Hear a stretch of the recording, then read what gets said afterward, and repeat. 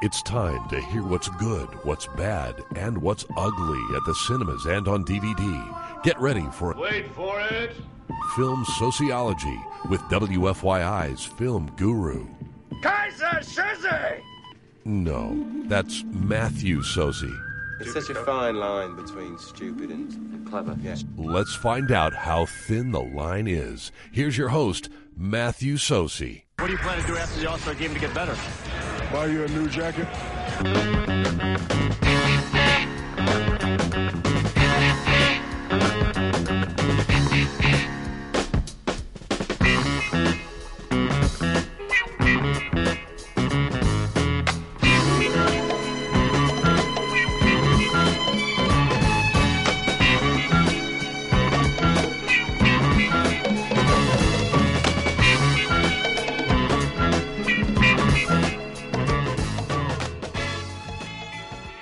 Film lovers, welcome to Film Sociology, a film talk show here on WFYI HD to the Point and WFYI.org.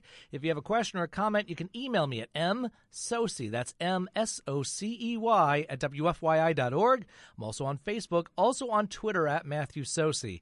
The show is available as a podcast. It's also available on iTunes, and we have a blog, which someday will be updated at filmsociology.tumblr.com. It is grown-up movie season, and I have a grown-up guest, but he has his own intro. However, I have given Abdul-Hakim Shabazz, that's of course the founder of IndiePolitics.org. He has an intro. If you are a longtime listener, you are familiar with his intro. Ladies and gentlemen, I have actually expanded his intro. So a pre-Merry Christmas gift, Abdul, from your friends here at Film Sociology. I'm speechless. For once. All right, here's Abdul's updated intro. The blackest brother in the galaxy, Nubian God. What's a Nubian? Will someone shut that man up? Never! Cynical. True. That's part of my fascination.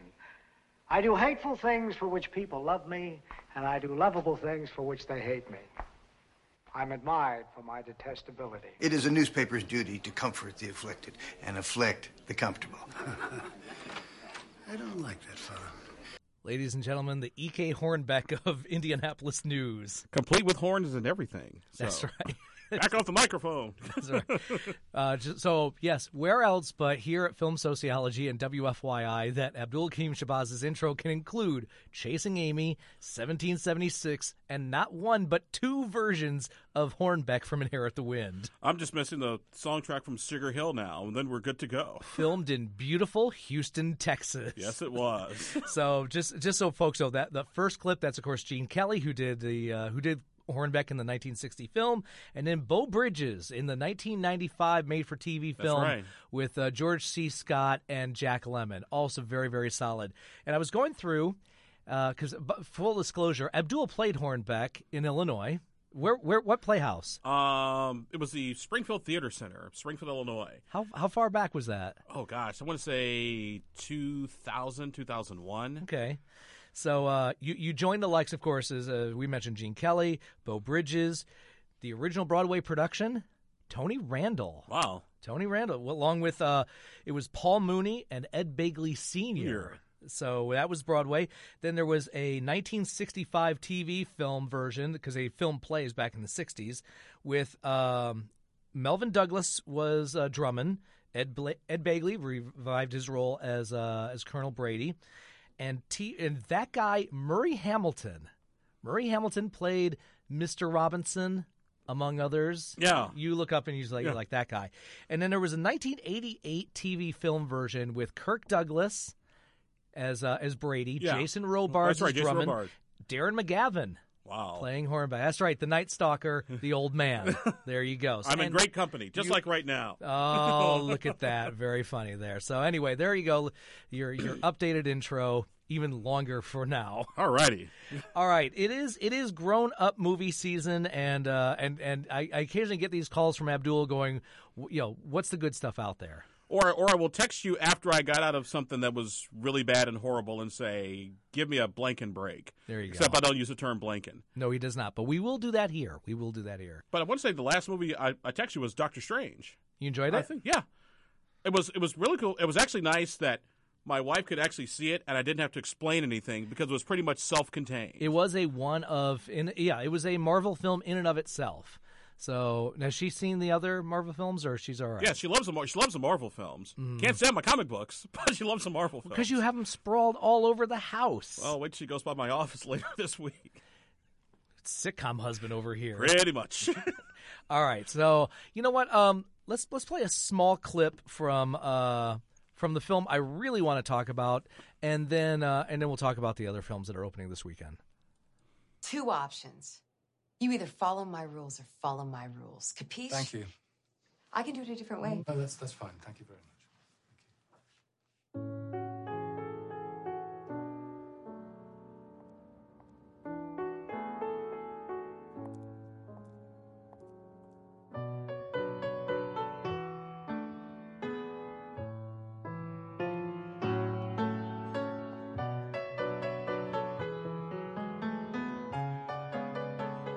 Fired. It's Christmas. Yeah, I see the decorations. Good luck in the new year.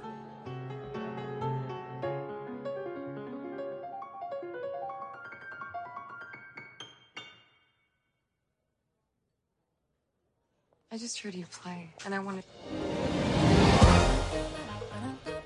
It's pretty strange that we keep running into each other. Maybe it means something. I doubt it. Yeah, I don't think so. You could just write your own rules, write something that's as interesting as you are. What are you gonna do? I have my own club. Is that gonna happen every time? I think so.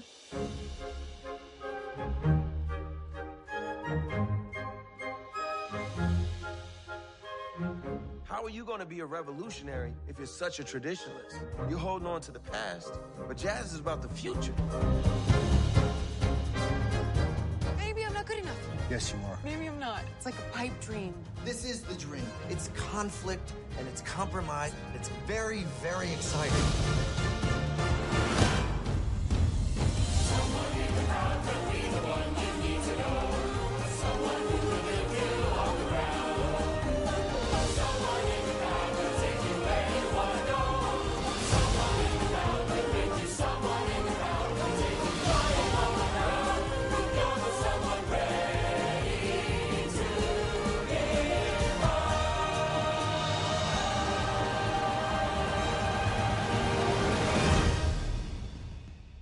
Don't worry, we'll get to Star Wars Rogue One in a little bit. But you know what? When I heard that, all I could think of, this is going to sound really, really bad. You're going to walk over here and almost want to punch me in the kisser. You haven't seen the other present I've gotten for you, so go on. And when I listened to the theme music from La La Land, all I could think of are the dolphins in Hitchhiker's Guide to the Galaxy. And thanks for the fish. So long, and thanks for all the fish. I'd still rather see that than some of the films that no. No, just the theme music at the music bump at the end. It's like, well, there's like dolphins in here, not Ryan Gosling. Let's never forget, ladies and gentlemen, if Abdul had his own way, he would have his own one-man cabaret. Well, actually, your life is a one-man cabaret, old chum. But this time with a stage and an audience and a piano player. But no Alan Cumming, so. Well, that's anyway. Playing Mephisto. But nice. Fisto. Moving on. Yes, La La Land is a well, it seems like at least once a year there's a big budget movie musical, and this year this is the one. It stars Ryan Gosling and Emma Stone, and she is an inspiring actress, trying to work her way up. He is a hard-headed jazz musician who wants to open a club. She, of course, wants to be a working actress, and they fall in love, and they have their own dreams and aspirations, and sometimes their dreams and aspirations get in the way with one another, and it's all set to music, ladies and gentlemen. And by the way, first off, original music, so kudos to that. Not based on a Broadway musical, not a jukebox musical like, School of Rock, Mamma Mia, those films. And it's not a musical that has like a big workout scene at the end where he's pulling logs up a mountain and punching the meat locker. And well, yeah, actually, so funny you mentioned, because the guy who directed me in Much Ado About Nothing and Titus Andronicus, Josh, hello, his birthday double feature when he was in New York was a double bill of the musicals of The Bridges of Madison County and Rocky. Ooh. And so you mentioned it. He's like, the rotating boxing ring was great. He couldn't remember a thing about the rest of the play. So anyway, but yeah, it is those two kids in love. Of course, Emma Stone and Ryan this is their third film together. They worked really well in Crazy Stupid Love, and they were also in Gangster Squad. So they have really nice chemistry together. The other part of this is, yes, ladies and gentlemen, they do actually sing and dance. There are no extreme close-ups. I'm looking at you. Sorry, Sir Richard Attenborough and your film version of Chorus Line, or John Huston and Annie. You see them really. The first one or the second Annie? Oh, now wait a minute. We're really going to get into this? The John Huston film version with Albert Finney and Carol Burnett. Okay, I'm thinking the other Annie. The African-American Annie? Yeah. Not bad. Not great, but the little girl is great, Quasi Wallace, and she was the best part about it. Yeah, by the way, you realize there are no black people named Annie, but they had to shorten it. Here, I got this. Don't worry, folks, I'll ask him. Abdul, what would the play have been called? I don't know, like Anquinetta or something like that. Send all hate mail and complaints to Abdul-Hakim Shabazz. Abdul at indiepolitics.org. There you go. Anyway, it's 2 G's in it, not 1. But this is a public radio. Wow, crowd, we're not going to do any more jokes about 2 G's. Okay. No, so you actually see them singing and dancing. They sing and dance well. They're not the greatest singers in the world, but I think a part of that is it brings those characters a little more down to earth. Not everybody sounds like Marnie Nixon. Not you, not me. They just don't. So, but do they do a better job or as good a job as? Gosh darn it! Man, I'm having total senior moment here. Which is great for Moulin radio. Rouge, with Ewan McGregor. Yeah, Ewan McGregor, Nicole Kidman. Yeah. I think they're a little better than that. Okay. Because I thought they did actually. And I loved Moulin Rouge. No, my low bar. Any of the men in Mamma Mia. I love Pierce Brosnan. I do. Loved you as James Bond and Remington Steele. But I could sing better than Pierce Brosnan. and I even said that at my Spamalot audition. But no, and by the way, you don't turn that job down. If Pierce Brosnan, you find out from your agent, you get to shoot a movie with Meryl Streep and Colin Firth and a bunch of other great actors, and it's in the south of Greece, you take that. Oh, by the way, you got to sing. And by the way, it's your soundtrack from your teenage years. Was it for him? I say probably. He was not a teenager in the 70s. We saw him in the long. Anyway, that's Longest Mile. No, the long Good Friday, the mob film. Anyway, so no, they're way better than the men in Mamma Mia. I like Moulin Rouge. I think Gosling has almost a Chet Baker-esque muted, downplayed side, which is a nice balance because he is verbally the more aggressive one. There is a fun sequence about him wanting to bring back traditional jazz, and he winds up going on the road with one of the up-and-coming, well, not really up-and-coming, he's an established artist who mixes jazz with funk and soul, and he's played in the film by, of all people, John Legend. And that fits. It really does fit. And that little boy later grew on to write such soundtracks as Truck Turner and Sugar Hill. Now, we will get to and those Rage soundtracks. Up in Harlem. Wait, you mean Hell Up in Harlem? Well, no, this was Rage Up in Oh Harlem. no, that's right. The one with Forrest Whitaker. Yes, I've and made Robin the Givens. mistake of watching the One Network recently, and it was just a string. Oh, PBS? Yeah, exactly. When did we show that? No, yeah, more like CPBS is what it was. Is this the offshoot channel? This Radio One that owns all the urban. Yeah, they have a cable network. It's kind of like what BET used to be. If BET actually showed films as opposed to, whatever BET Welcome does to now. Front Stoop Radio, ladies and gentlemen. Yeah, exactly. No, they just have these string of bad black exploitation films. Oh, we love those here. Yes, we do. But you and one my of them, dad. Yeah, but yes, I'm still waiting for that evening. But I know Rage from Harlem, that was the late 80s. I do remember that one. So anyway, John Legend shows up as a guy who mixes soul and funk with his jazz, and it's a job for Ryan Gosling. So there's also little moments because of the tension. I know Umbrellas of Cherbourg is mentioned as an influence, as is, I think, for me, any version of A Star Is Born, yes, even the 70s version, because the timing, well, for the male and the female in this, the fact that their careers aren't arcing at the same time, like life. There's elements of that. There's elements of New York, the Martin Scorsese musical that he did, almost 40 years ago with Liza Minnelli and Robert De Niro. Not as dark as that film, but there is some tension to it. But there's also as I was saying earlier, they sing and dance, and you see the dancing. It is full body shots. You see these guys hoofing it. It also helps that the film is written and directed by the gentleman who gave us Whiplash. Huh. So yes, as you heard in the trailer, there is a J.K. Simmons. J.K. Simmons, not Rowling. I would like to see J.K. Simmons. Now, J.K. Simmons reading Harry Potter or doing that would be great.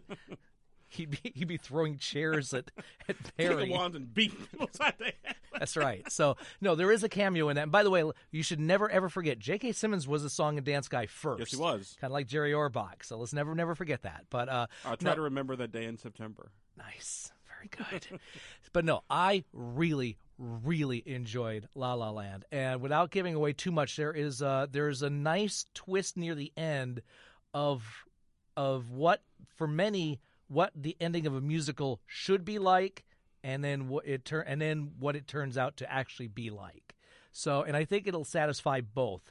It might infuriate some people, but as we learned earlier, you inflict the comforted and comfort the afflicted. So, no, this is a film that is easily in my top 10, and I really hope people go see it. And if you get a chance, obviously, see it on the big screen. See it with a crowd. Huh. And this is one of those.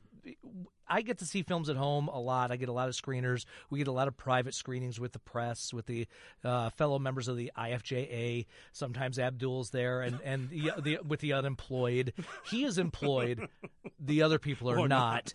But anyway, but seeing it in a full house with a big crowd, definitely go see that. Now, is it IMAX worthy, or is it just? I wish this was at IMAX, but I believe Star Wars Rogue One Star Wars is taking the time, so you have to talk to Craig Mintz about that one. But no, I think, and you're a musical guy. We all know this, but I think you and Mr. Shabazz would like this. I was going to hear Ryan Gosling just do Mean Green Mother from Outer Space. No. Okay, we were saying earlier, I don't. We were talking off air. All right, welcome to Sidetrack Radio. This is what happens with Abdul. We were talking earlier because the film version of Fences is opening, I believe, next week. Denzel Washington is directing, producing, and starring in this film version of the late great August Wilson play. Wilson did the screenplay, and I was explaining to my daughter and my partner, HW, the importance of August Wilson as a playwright. Apparently, Denzel's going to produce all 10 Wilson plays in the film, and I really hope he does. But with August Wilson plays, what we have learned is African-American actors, black actors from all over the world, they can do Shakespeare, they can do the classics, they can do their versions of plays like On Golden Pond and You Can't Take It With You and The Gin Game and Death of a Salesman. All of those had been done by James Earl Jones at one time or another. But you're not going to be doing a Joe Turner's Come and Go. There will be no white version of August Wilson plays. Not now, not ever. Maybe as an SNL joke, but it is truly an untouchable market for theater. So that being said, to your original thing, Ryan Gosling is not going to join the Four Tops and do not. Mean Green Mother from Outer Space. But actually, I want to say, in the Netflix series Luke Cage, he's reading August Wilson novels. Yeah, absolutely. So there you go. Anyway, so look forward to Fences. But I know you're a musical guy, so I think you and the lovely Mr. Shabazz will enjoy this evening. Okay, but obviously I've always been more of a Gilbert and Sullivan kind of musical. I understand that, but I think we, and just like they talk about here, you have to sometimes move the genre forward, and sometimes we look too far into the past. And, of course, that's the plight of Gosling's character. So, yes, you can have Rodgers and Hammerstein and Rodgers and Hart and Gilbert and Sullivan, and not just Antone Gilbert and Jack Sullivan. But anyway, but no. It's Jack A. Sullivan. Thank you. Was Abdul at indiepolitics.org. That's so anyway. Yeah, definitely go see La La Land. Now, ladies and gentlemen, also opening in theaters all over, and it is on the IMAX screen. But yes, Rogue One, A Star Wars Story. Or somebody called it the most expensive piece of fan fiction ever filmed. At least they called it fan fiction. Well, okay, now, I have not seen it yet. Okay. It is on my list of movies to go see. Of course it is. It opens up this weekend as we were Is the lovely Mrs. Shabazz interested at all? Yes, she is. And my wife pleasantly surprised me that she actually liked Star Wars. You mean as a whole or the last one? No, or? just as a whole. Okay. Because when did Revenge of the Sith come out? Oh, God, too long ago. Yeah, because not long enough. You see, because I don't think we were dating at the time when the prequels came out. Okay. And so we never had a chance to really go see any of them together. But when Force Awakens came out, I was like, okay, hon, I'm about to go see Force Awakens. Like, I want to go with you. Like, huh? What? Like, really? Okay. Okay. Now, did she binge watch to prepare? No. No, she just went in. Just went in. Okay. Yeah, just because, TBS, Star Wars is on like every Sunday. So when John Boyega came on, you're like, this is a precedent. Yeah. He's the first. Yeah, pretty much. And so So she's going to be really disappointed with the first three. Well, the first six. Well, the first one. Nobody should have to sit through. Anyway. It's against the Geneva Eighth Amendment, cruel, unusual punishment. No, so I'm looking forward to actually seeing Rogue One. And I will take the lovely Mrs. Shabazz with me. I will just have to remind her is that, hey, this is after the one where he becomes Darth Vader, but before the one where they go to the desert planet. Correct. So this is, as he said, that's where it is on the timeline. You do not, so long story long, you don't have to binge watch the series before going to this one. It is in and of itself. There are a couple of characters from the past that pop up. Yes, there is a Darth Vader cameo. There is, the very last moment I really don't want to give away. And then there's a cameo by an actor who I didn't think I would ever see in a film again. And we'll get to that. For good reason. For good reason. Dead. But we'll get to that in a second. But this time. But I will say this. Granted, you don't have to watch the previous three movies, but it does kind of help if you watch the second half of Attack of the Clones and then kind of the final scene in Revenge of the Sith. And who's going to do that besides you? Well, it helps. Right. You're going to go to the video store. Well, there are no video stores. And rent half a movie. Yeah. Or just when it's on TBS, 8 million different times a day. But you see, I thought A Christmas Story was on 24/7 at this point. See that leg and lamp thing one more time. Don't folks in Gary already do that with real legs? Exactly, and real lamps. I mean, maybe Revenge of the Sith. Okay. At the closing scene with Vader and the Emperor and then, watching the Death Star being constructed. So there you go. Abdul says, go see this half and that half, and then go see this film. So we have the daughter of basically an architect. It's played by Felicity Jones. Her dad is Mads Mikkelsen, for you fans of Hannibal, the TV series. And then we see her grown up, and she has become a rebel, and she's kind of thwarted into a group of a land of misfit rebels who are all together to join for the same united front, the People's Front of Judea. Yeah. No, the Popular Front. No, the Romans, right. So, and as we were joking off air earlier, ladies and gentlemen, this time around, it is the United Colors of Benetton. It is not English and American actors like they were 40 years ago. You have Felicity Jones, Diego Luna, Donnie Yen, Wen Jiang, Forrest Whitaker shows up. Because guess what? The galaxy is full of different types of people and creatures. Crazy. And, of course, if they look anything like garb from another part of the country, part of the world, some folks get upset. Yeah, even though we don't know who those. There are more people who look like that than people who look like that. Meaning people who look like you. Yeah. Okay.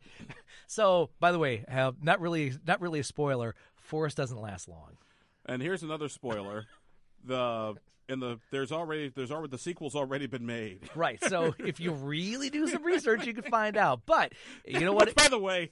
Have you seen the Facebook meme that's been running around? Which one? For Rogue One, like the sequels. Oh, here's a poster for the sequel.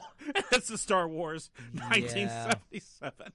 Yeah, we're moving on here. But yes, so as memories, old friend? No, not at all. As Abdul said, yes, there are many people of many colors in the galaxy far, far away. Guess what? Moviegoers too. Yep. So if you want your film to be seen in Asia, Europe, if you want to make a lot of green, you got to have a lot of black, a lot of brown, a lot of yellow, a lot of red, and a little bit of white on top. See, there you go. So that's so anyway, they're all out there, really good actors. Not doing a whole heck of a lot because and yes, I know it's not the Dirty Dozen or Ocean's 11, although it is it is almost a World War II / Dirty Dozen, Magnificent Seven kind of saga of everybody getting together. Every person gets a moment in the sun, not nearly enough for my personal taste. But then we get to the second half of the film where it's a lot of, I believe it's, I think you spell it P-E-W. Pew, pew, pew. Yeah, but one thing that I did keep hearing about the movies was a lot of people talk about character development, and the characters seem very one-dimensional. And I think it's because it's a start. And when you are making a series of those, then you have a second film, a third film where you can develop that a little bit more. But for instance, in the very first Star Wars film, you have Han, you have Luke, you have Leia. And we see a little bit of a relationship, and it evolves obviously more in the second and more in the third. But that's 3 characters as opposed to 12. Yeah, and I mean, okay, slightly less than that in this film, but you kind of get the idea. Yeah, because to remind people, if you spend all day doing character development, there's no time to blow up stuff. Right, but I would also say, because this film is about, I think if I'm right, it's about maybe 2:15. About 2 hours and 15 minutes. I think even if it's well paced and enough slam bang stuff, especially on the second half, me personally, I wouldn't mind another 15, 20 minutes with these folks. But that's just me, and I'm sure there are deleted scenes, and there'll be a super uber unrated version. There's always a director's cut. Right, there's always a director's cut. And even on the Star Trek the Motion Picture, there's 10, 20 minutes of extra Enterprise footage on the DVD. Right. So anyway, that's out there. Second half of the film is, for the most part, the action scenes are fine. I mean, it's Star Wars. It's nothing monumental. I do want to give a shout out because we love That Guys, and there's the 2 of my favorite highlights of the film. You have Ben Mendelsohn, the Australian That Guy who plays Orson Krennic, or as I said, the Death Star version of middle management. This is a guy who has to deal with Vader, and also, as I was saying earlier, there's a character who I didn't think I would see in another film. It's Peter Cushing.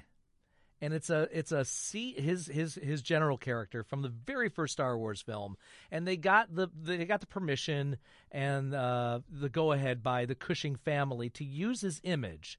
So they kind of CG'd Cushing's face onto a body, and for me it's a little unsettling. It kind of has that Robert Zemeckis animated film Deadeye look, and I generally Philip Hoffman Seymour and the ladder. No, if you think of Beowulf or Christmas Carol, the animated Christmas Carol, or Polar Express, usually the dead eyes in those films don't bother me. Yeah. It kind of does here, especially because I know Cushing's been dead a long time. Long time. So, but that's a little distracting. But that's a minor quibble, and it's maybe 2 scenes. So if that's my biggest complaint, besides you have Professor Van Helsing, yeah, he's alive? you have some Ferraris. You can run them a little bit more in the next film. And as I said, there is, and I'm not giving away anything, but there is a major character from the past who pops up at the end, and it's also distracting, but I know why they did it. Let's put it that way. Well, if it makes you feel better, Peter Cushing's character doesn't make it past a sequel. So we're done with this. We're done with it. I mean, this has been done before. I think of Oliver Reed at the end of Gladiator, and Fred Astaire dancing with a vacuum cleaner. It's not quite that awful, but anyway, it's good. I don't think it's great. It's directed by Gareth Edwards, who if we will hopefully remember his name because the last film he did was the grown-up version of Godzilla. Speaking of character development, because you had Bryan Cranston, Juliette Binoche, Ken Watanabe, Aaron Taylor Johnson. You had real actors, and you were able. And by the way, 6 minutes of Godzilla footage, still pretty damn good. And 2 minutes, and 2 monsters. And 2 monsters. So I would say it can be done if you have a really tight, solid first half, and it's not quite there for me. But I liked it. Didn't love it. I know there's going to be more people out there who's going to love it more than me, and it's going to make $1 gajillion. You see, here's how I determine whether the film is good or not good. You do the opposite of what I say. Well, that too. Matinee or full price? I would say full price if you go to. I would say go to the IMAX. Okay. Downtown. You're going to be downtown, so downtown's expensive anyway. Downtown parking. They have cocktails. Well, they have beer there. Yeah, do it there. Make it a full evening.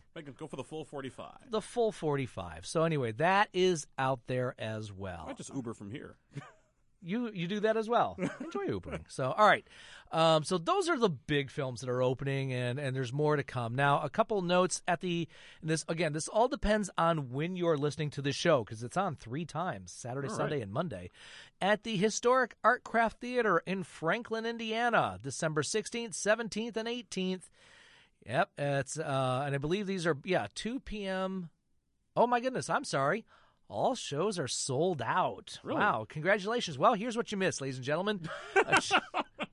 Welcome to Nina Radios, but National Lampoon's Christmas Vacation on the big screen. Now, that cat just had 9 lives. He just spent all of them. Thank you for saying that line and none of the others from that scene, from that That's film. the only line from the movie I remember. That's really okay. Well, I know recently the Art Craft Theater in Franklin showed It's a Wonderful Life, which, ladies and gentlemen, if you get a chance to see an old film on the big screen, do it. I mean, it's an old school night at the movies. Now, of course, my joke was with It's a Wonderful Life, I hope the popcorn prices are back to the way they were in 1946. With Christmas Vacation at the Art Craft, I hope the plumbing works. So, fingers crossed there. Okay. By the way, speaking of old films that Yes? I would probably like to see on the big screen just to see what it would be like. And I thought of you as I was watching this past week. Yes? Joan of Arc. Which one? 1926. Ooh, the silent version? The silent version. Wow. Silent acting. It's bigger. Yeah. See, Don't ask me. I was just Turner Classic Movies. I was just flipping the thing, and it was on. I was like, you know what? Socey would be so proud of me. You watched all of it? Watched all of it. Twice. Silent movie acting, bugging eyes. It's not just for black actors anymore. Exactly. And that's what reminded me, like, no, there really are a lot of facial expressions in this stuff. Because they can't speak. You can't really speak. And then there's that big transition from, a lot of people's careers went downhill when they started talking. So, hello, Singing in the Rain. Plot point. Okay, so over at IU Cinema, heading down, of course, they're on Christmas break, but mark your calendars. We take, 135 over from Franklin to Bloomington? Very good. Thursday, January 5th, Friday, January 6th, at 7 o'clock, both nights, and this is a film that's probably going to make my top 10, if not my top 5, the drama Moonlight. That's from earlier this year. That's in theaters here. Sunday. I must have missed that one. This is the one with the young African-American boy growing up in dilapidated Miami dealing with his sexuality. Yeah, I missed that one. It's really good. It's really, really good. Sunday, January the 8th, Elvis's birthday. Clam bake? No. They're actually showing 2 good ones. From 1964 at 3 o'clock, Viva Las Vegas. With him and Anne Margaret. That's pretty good. Okay. It's one of the few films that Elvis had a co-star that could dance and sing toe-to-toe with him. Thanks, Colonel Parker, for your lack of faith. No Kissing Cousins? Oh, gosh, that's also bad. Emma, for a while, Emma's favorite movie of Elvis was Clam Bake because he did a song with children. And I kind of went, honey, those are the ones he really hated. Yeah. And then at 6:30 p.m., the 1970 documentary Elvis, That's the Way It Is, which is about his big Vegas comeback, 1969. And I remember showing it to Emma back when she was really into Hannah Montana, because this is a film that the first half of the documentary is him rehearsing with the band. So they're working on songs. We're used to seeing we go to a concert and we see them on stage, and that's the second half. Second half of the film, a lot of fun. It's him in the jumpsuits, and the pills hadn't really kicked in, and the energy is there, and it's a lot of fun. But that first half is the rehearsal process, and that's what's done. So will we hear Elvis sing "Glory, Glory, Hallelujah"? No. He didn't incorporate the American trilogy until later into the early 70s. Okay. But and you know why I asked that question. Yeah, because of Kick-Ass, I know. Okay, Monday, January 9th, Tampopo from 1985, which is also on Monday the 9th, Thursday the 12th, Fire at Sea on January the 13th, and then a double feature on January the 14th, Phantom Boy from last year at 3 o'clock, and Martin Scorsese's Kundun at 7 o'clock. Kundun. Yep. Scorsese doing a film about the Dalai Lama. Okay. There you go. Sounds like something to eat. There. Moving on. By the way, Abdul-Hakim Shabazz is here. IndiePolitics.org. How are things over at IndiePolitics.org? Actually, things are very good. You're now, you get to rest a little bit? 2011, actually, we just finished our 5th year. Congratulations. Of existence, since the days we left the old place up north and started Indie Politics. So more than 1 million page views. You've survived the election. Yes. We're waiting in the transition. We're not dealing with, I guess it's now, because of who's getting elected, it's now the war on happy holidays. Well, actually, it's what somebody asked me what I thought about the incoming president's transition team, or transition and his appointments. All the memes like about head of education and it's Umbridge from Harry Potter. Yeah, I was like, look at it like this. Are you in charge of white studies? Right. The president-elect has made it very clear that he sees things in people that maybe a lot of us don't necessarily. So I eventually look forward to having the president's vision. If you could see him through my eyes. Yeah. That's how I sort of explain that. Okay, that's very diplomatic. Now there are a couple, actually there's one person on there that he did pick from Indiana that was actually a really good pick. Her name is Seema Varma.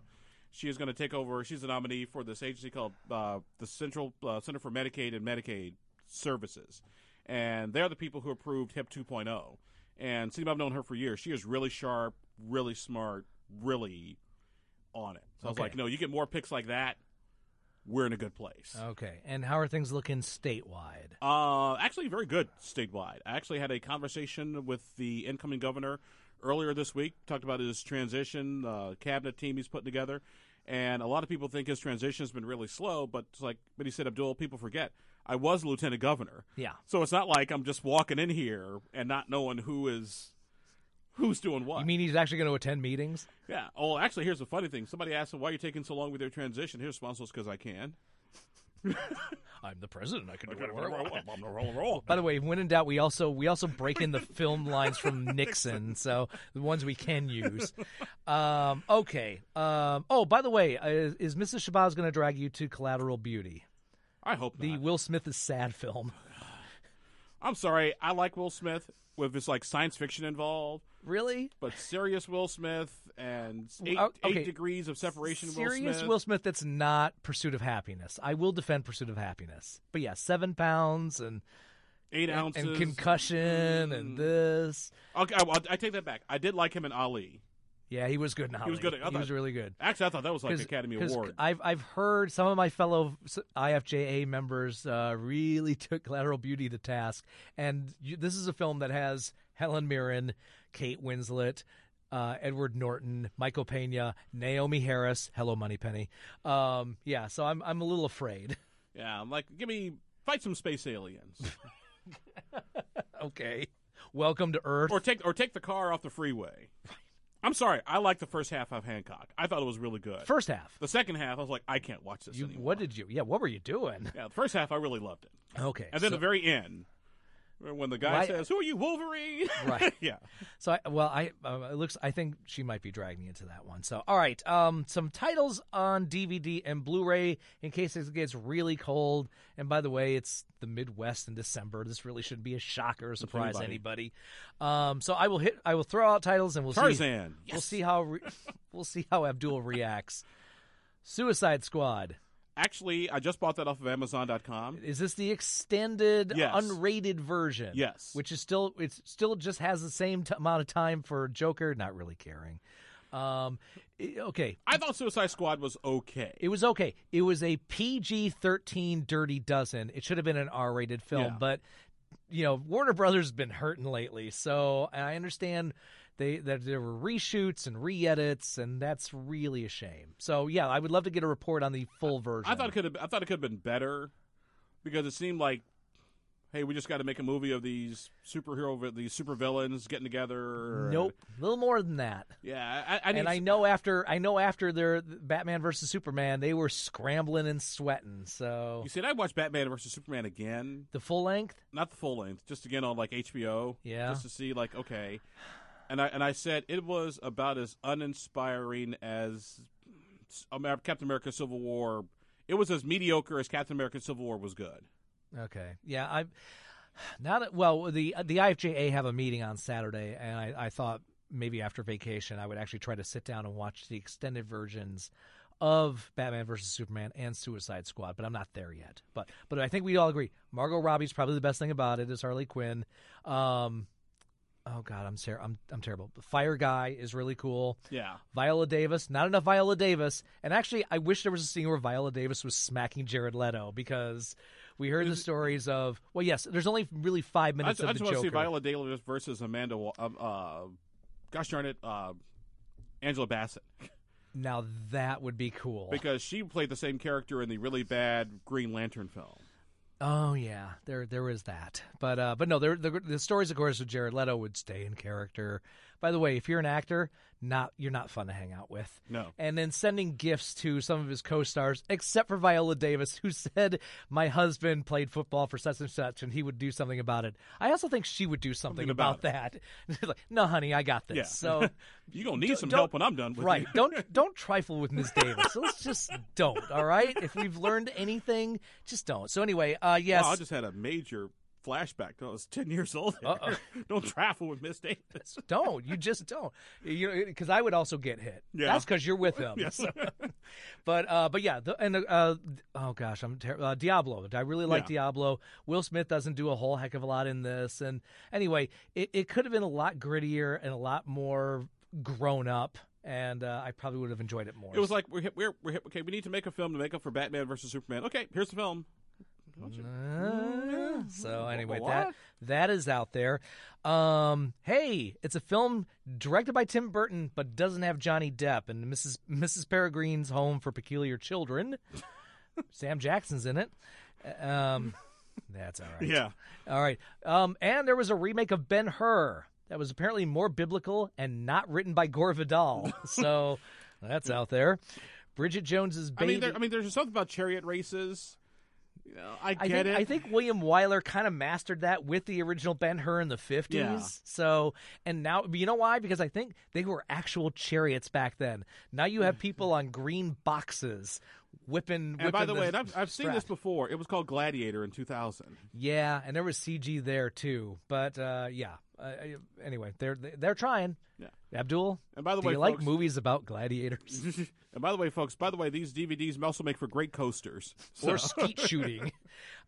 Bridget Jones's Baby, which my daughter wants to see. Is that a sequel? Yeah.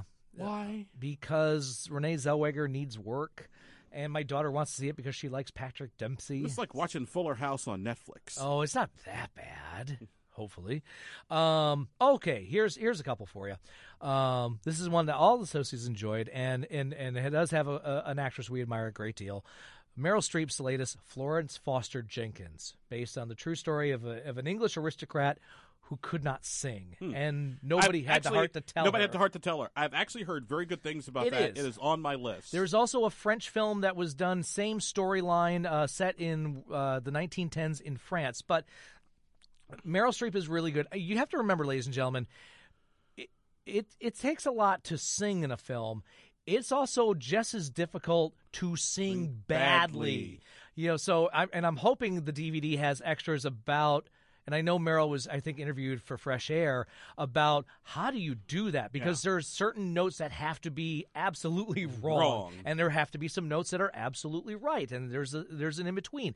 You're just not getting up there and half-assing it. It's not the reality talent shows. No, it's actual work. Yeah, so she's working to sound like what is actually happening in the talent shows these Of course, days. I have to wonder if she watched that few minutes of Citizen Kane to really get the... Maybe, but yeah, it's fascinating. But she's really good in it with Hugh Grant and Simon Helberg, for you fans of Big Bang Theory. He's fun as the accompanist. But it does say something about celebrity and what is famous and what isn't, because the Hugh Grant character, her husband, did everything as far as either not inviting certain members of the press or buying up newspapers around his hotel, around the house, so she wouldn't see them. And this is, and there was people that were going because it was so bad it was fun, and there were others that they were just supportive, and then there's a big climax at a big concert hall, and it's for the troops. So it does talk about what is celebrity, what is famous, what is good, what is bad. And I think that kind of like the 2016 presidential campaign. You said it, not me. So anyway, that's out there on video. And then and I was ribbing Abdul as well on this one. Mrs. Shabazz might want to see this, but it's a film called South Side with You. And it's wait. It is a 75-minute film, a dramatic interpretation of the first date between Barack and Michelle. Somebody should do a 75-minute film of my first date with my wife. See, you talked 90% of the time. Right. That's not a good balance. Trust me. So anyway, but it's them going out. Well, she of course claims it's not a date. He of course claims it is a date. He's a summer intern for the law firm. She is an up and coming not junior partner, you know the terms, but what turns out to be first a meeting, then some conversations. It feels a lot like the Before series, the Richard Linklater ones with Julie Delpy and Ethan Hawke, Before Sunrise, Before Sunset, Before Midnight. Or when James Earl Jones met Diane Carroll. It's not Claudine. No, it's not that, and I like Claudine. You mean Barack Obama isn't hiding in the closet with a TV with a child with the welfare office? Okay. Come by. Wow. By the way, Claudine, not a blaxploitation film. I know it gets lumped in the Soul Cinema and played on the channel that you're talking about, but it's not a Fred Williamson film. No, that's actually real. That's actually a real movie. Yeah, it's a grown-up film. So anyway, it does show the dynamics and the early stages of what these two characters would eventually become. There is a scene where he winds up speaking at a church. There is her confronting him on a few certain issues. Two young unknown actors who work, and it's not an SNL impression. It's not a Key and Peele impression. They have some of the mannerisms, but it's the early stages of the persona. This is 1989. It's not 2016 Barack and Michelle. So it's fascinating, and I really, really enjoyed it. But like I said, if I want to see a movie about some black folks in the South Side of Chicago in 1989, I'll go get some home movies that my parents keep up in the attic. And I can't wait for the transcription of those. And I wish I would direct it, but I would get in trouble for it. So. But here's a question. Did anybody have a Jerry mullet?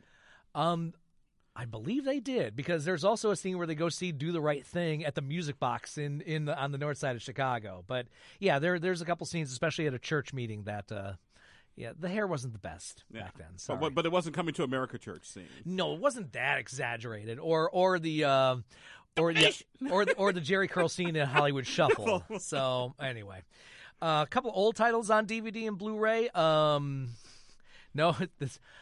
It's a horror. See, no matter what I say, he's going to say it's all right. From the horror film from 1974, Black Christmas. Really? Very good. See, yes, this is the one. It's young Margot Kidder and Olivia Hussey, who's still doing stuff right after Romeo and Juliet. John Saxon, directed by Bob Clark, who would later give us Porky's and A Christmas Story. But this is a killer in a sorority house on Christmas Eve, and I believe this is the first film to incorporate the cliche, the call is coming from inside the house. So, yeah, the original Black Christmas, it was remade a few years ago, but if you need this on Blu-ray, so it's cleaned up in 70s, crystal clear Have sound. Have you checked the children? Right, so that is out on Blu-ray. A couple of, speaking of which, there is a film from Abel Ferrara, the gentleman who gave us Bad Lieutenant and King of New York. It was one of his first films. It was sort of a satire on the horror genre, but it was also very bloody, called Driller Killer from the early 80s. He would later, I think he would follow this up with Ms. 45, which was at that time labeled the feminist death wish. So anyway, that's out on Blu-ray in case you need that for crystal clear sound. So she carried a pair of 45s to protect her 38s. Moving on, a couple of titles that are out on Criterion. If you're a big fan of John Huston like I am, his 1950 black and white crime noir, The Asphalt Jungle, starring Sterling Hayden and a very young Marilyn Monroe. So it's not the Naked Jungle where there's a million stories in the city, but it is a group of criminals getting a job together. And also from 1972 on Criterion, Fellini's Roma, which is the story of a young boy in love with a city, done in a Fellini-esque style with great exaggeration. So will there be somebody, when the kid's looking at the skyline, there'll be this old Italian guy in a chair waving his arms and rolling across the screen? That might be Marcello Mastroianni, or it might be Fellini himself. And there's a woman in a fountain, but she's huge. But anyway, that is a part of his kind of exaggerated area, kind of like Amarcord and Satyricon. Well, I just kind of figured if it was a John Huston film that you liked, it would have been Conquest of the Planet of the Apes. Now, he didn't direct that. He just acted in it. Yeah, he was a lawgiver. Right, he was. And then of course, he was Noah Cross in Chinatown, who Daniel Day-Lewis borrowed his voice from to do There Will Be Blood. See, it's 1, 2, 3. It all comes back. And by the way, I'm finished. All right, so anyway, those are some titles out on DVD and Blu-ray. All right, we got about 10 minutes left in the show. Abdul-Hakim Shabazz is hanging out with me of IndiePolitics.org and other things. Television, radio, He shows newspaper. up on my show. I show up on his show. We and, all show up together. Yeah, it is. We like to build bridges here at public radio. So I guess going back a little bit, I put the BS in PBS, and I got a BS from BSU. So, curious, what was Christmas like at the Shabazz house? Actually, we are very good this year. Christmas. No, I mean, for you as a kid. Let's start there. Then we'll get to. Well, we're raised Islamic, right? So we never had Christmas. So, but you didn't come in at age 5 going, "Where's my presents?" No, because we were lucky because my parents converted before we were all born. So you never had that. Yes, transition. we all grew up in it. Oh, so you didn't have the bad thing of, what do you mean you don't get presents this year? Right. No, okay. It was our friends whose parents converted later, like at 8, 9 years old, that they've got Christmas for 7 years, and then one day Christmas is gone.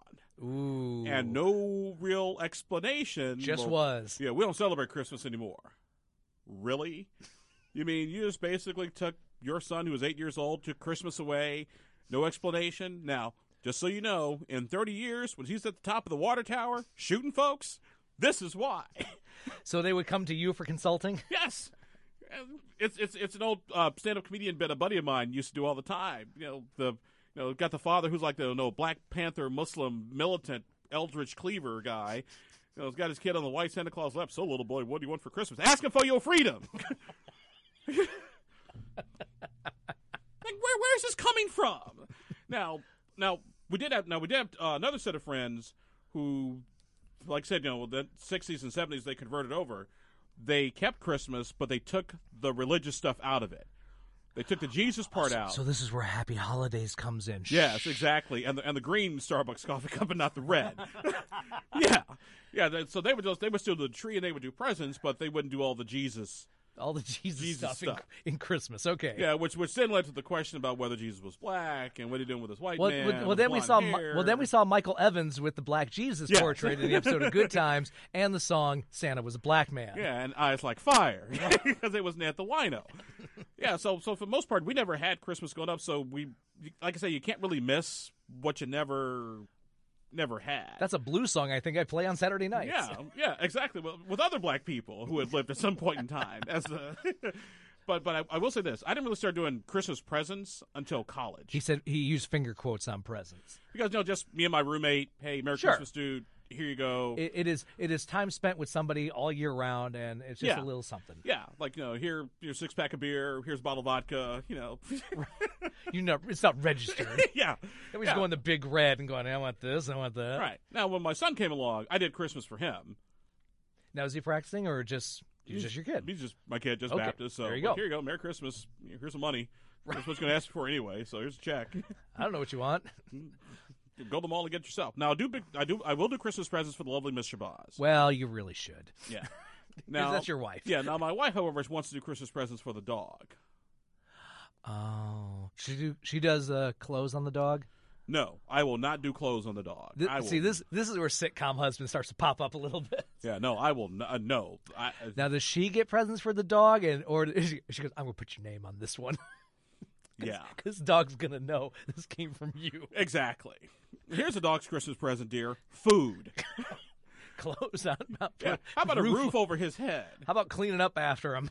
Yeah. Now, it did almost get into a discussion, because remember when the first night it got really, really bitter cold in Indianapolis? Sure. Yeah. There was a cat in our neighborhood. Uh-oh. And my wife felt really, really bad because the cat was outside. The Shabazz Humane Society. Yeah, that's what she was getting ready to Shabazz turn. Animal Shelter. Yeah, that's what she was going to turn my garage into. I was like, no. Did you start building an ark? Yep, for me and my flat screen TV. Drown, mofo, drown. Yeah. Okay. Yeah. So, well, I know you. I've known you for a long time, so I know. So, for instance, the lovely Mrs. Socey, long time ago, she's like, "I'm not getting you movies, and I'm not getting you music. I'm not going down the stairs to the basement to find out what you don't have. I don't have that time." So, ladies and gentlemen, this is also a hint with Abdul.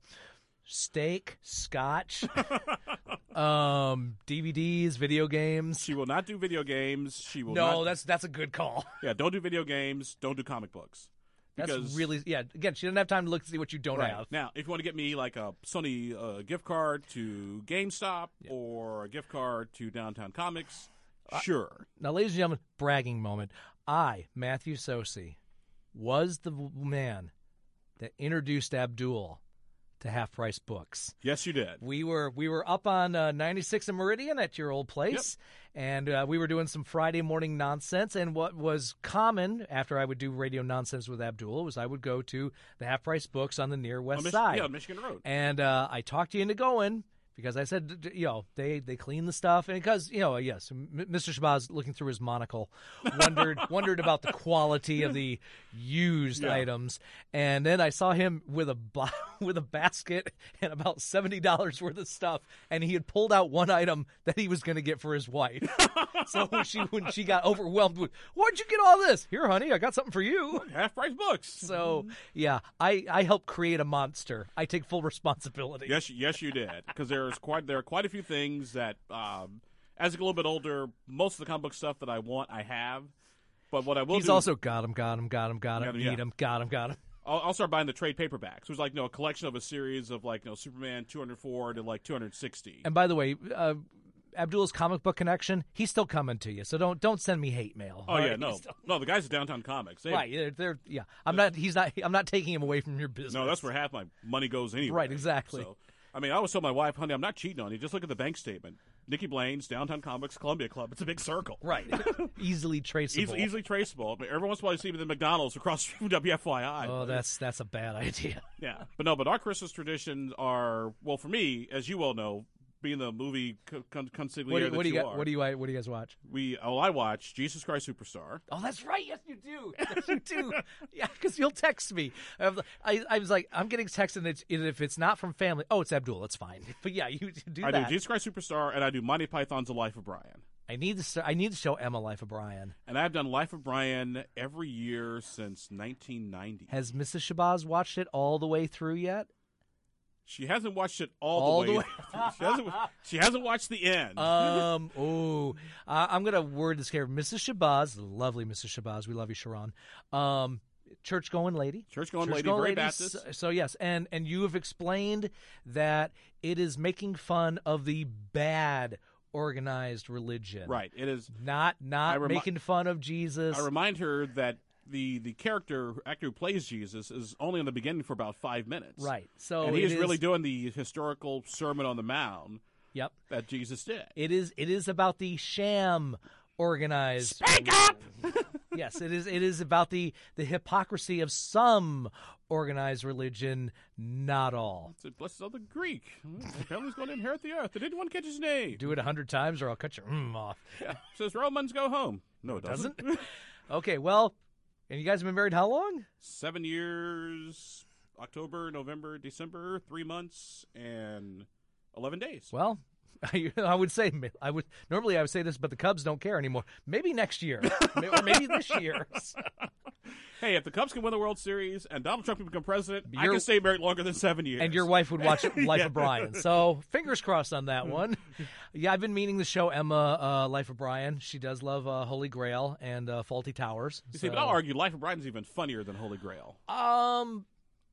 That's tough. I would say it's got a clear story. Yes. As much as I love Holy Grail, it does go a little all over the place, especially when introducing, trying to tell the stories of all the knights. I get that.